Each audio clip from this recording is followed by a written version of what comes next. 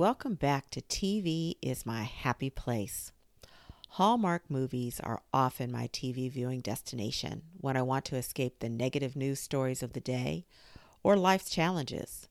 Yes, they are rather predictable. Yes, they can be sappy. I say, so what? They bring me joy. I've been watching them for years and I appreciate how they have evolved.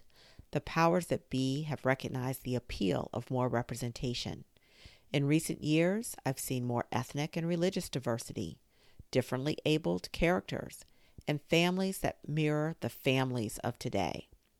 There have been movies set in rural communities, big cities, and non-U.S. locations. Different professions such as fashion design, restaurant and hospitality, publishing, and farming have been showcased.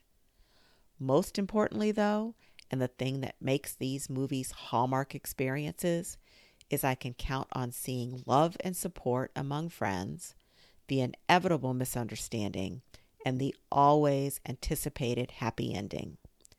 So I'm a Hallmark fan all year round. In fact, it's time for me to tune into one right now. Join us again for another episode of TV is My Happy Place when you want to hear from this TV enthusiast.